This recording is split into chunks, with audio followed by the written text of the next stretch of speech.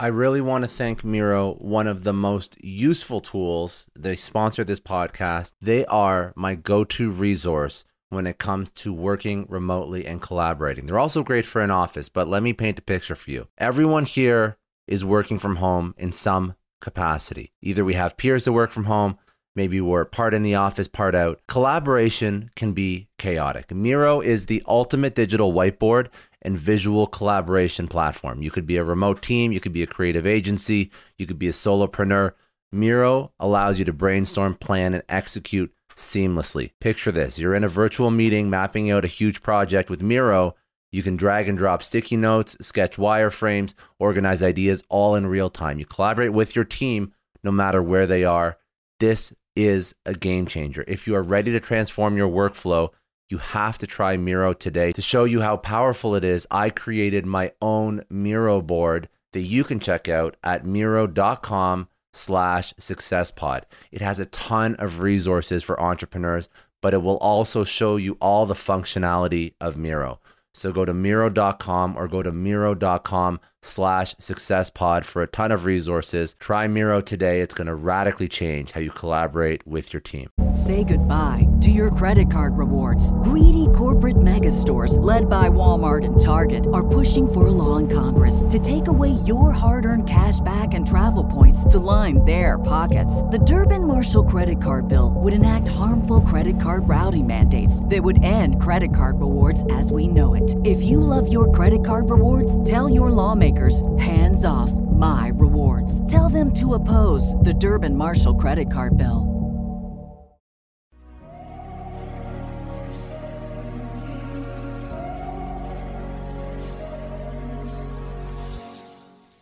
Welcome to Lessons episodes of Success Story, part of the HubSpot podcast network. These Lessons episodes will be shorter conversations with past guests, valued members of the Success Story community, and myself. They'll be focused on teaching you actionable, insightful takeaways that you can use to upskill your personal and professional life. So the book you wrote, The Human Side of Innovation, it's interesting because when I think innovation incorrectly, I only think of how do I innovate the product? I don't think of design. I don't think of creativity. I don't think of brand. I'm like, how do I build something better than what already exists? But that's incorrect because that's not how people purchase. That's not how people communicate. People need a story behind the product. It's not just function and utility. There's always a story. Now, whether or not it's something you create or whether or not if you don't create it, then the customer is going to create a story in their head about that product. So talk to me about the human side of innovation, the side that we should focus on that you've built your entire career around. What is the human side of innovation? How does design and innovation intersect? Look, there are, first of all, two dimensions of this humanity in the world of innovation. And they are somehow clarified in the subtitle, people in love with people. The first dimension is the second people in this sentence. Essentially the fact that we need to refocus all our innovation efforts on the human being, on creating value for people, real value, not value for the company, economic value for people first. And we can talk more later about what I really mean with that. But the second dimension is the first set of people, the innovators, the entrepreneurs, the designers of the world. And love somehow summarizes everything that these people do for the other people. Why design? I mean, and this is the big misunderstanding about the word design in our society. A lot of people think that design is aesthetic. Somebody think that is form and function. When we're lucky, you start to associate the aesthetic factor to the function. Design can be applied to different dimensions. You study industrial design or product design, you design products. You study brand design and communication, you design packaging, communication pieces. Eventually, more and more, there is the digital world. You design fashion, you design clothing. So you can apply design to different kind of substrates, to different kind of objects and solutions and experiences and brands. But in general, the designers, they all do one thing. This is what you study at school. At school, they teach you to observe people, understand their needs, their wants, their frustrations, their dreams, and figuring out solutions for them. This is the number one focus. That's why, for instance, at design school, we don't call these people consumers. We don't care about them consuming our products or buying our products. We call them people, eventually users, because we focus on the use of our products. But what drives us is not to sell them stuff, is to create value for them. Now, these needs, all of them, all together, the needs of humanity, can be summarized and decodified in the Maslow pyramid. From the bottom, physiological needs, safety needs, all the way to the middle, self-expression, sense of belonging, connecting with others, all the way to the top of the pyramid, transcending yourself, something bigger than you. The summary of all these needs create what we call happiness. If we fulfill all these needs from the bottom to the top, we reach our happiness. And this is our life. Our journey in life is to reach the kind of happiness. So designers essentially are trained at school to create fragments of this broader social happiness. If the world would be driven by designers and not by business leaders and not by other kind of profiles, we would have a happy world.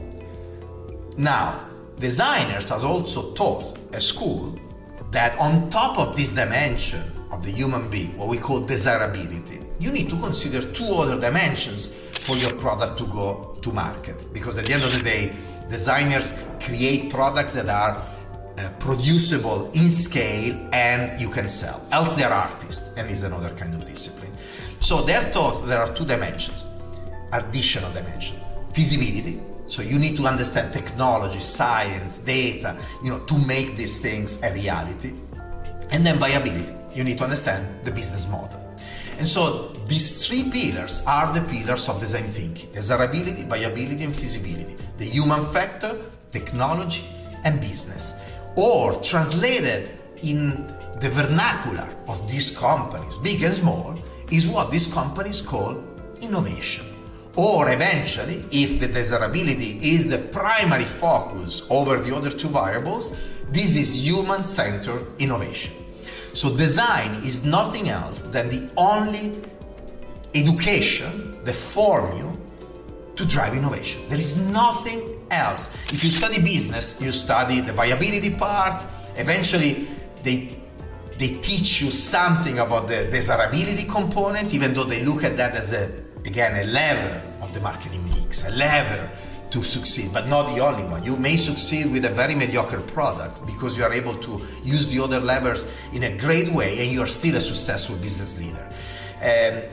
But they don't teach you mathematics, physics, material science, hardcore technology. If you study technology, if you study chemistry or biology or engineering, they don't teach you the human factor, anthropology, semiotic, human science. So in design school, they teach you these three dimensions.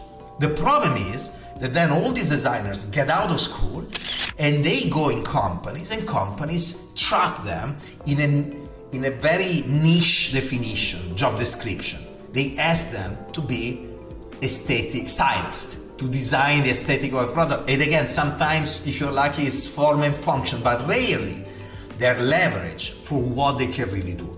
And so 1 year, 2 years, 5, 10, 15, 20 of these, at the end of the day, also these designers forget what they learned at school and they lose their way.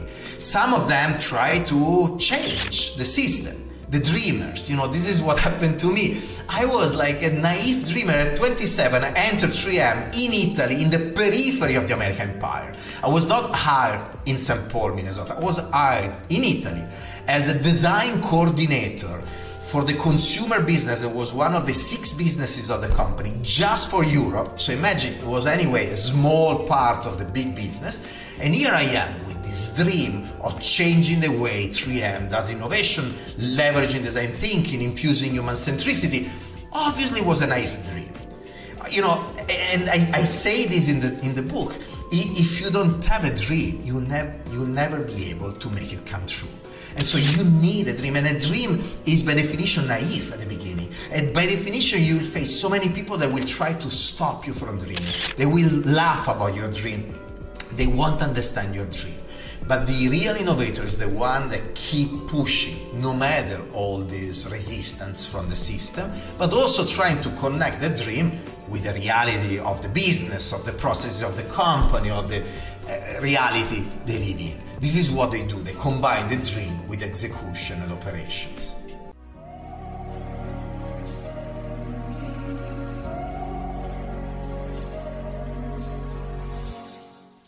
Say goodbye to your credit card rewards. Greedy corporate mega stores, led by Walmart and Target, are pushing for a law in Congress to take away your hard-earned cash back and travel points to line their pockets. The Durbin-Marshall credit card bill would enact harmful credit card routing mandates that would end credit card rewards as we know it. If you love your credit card rewards, tell your lawmakers, hands off my rewards. Tell them to oppose the Durbin-Marshall credit card bill.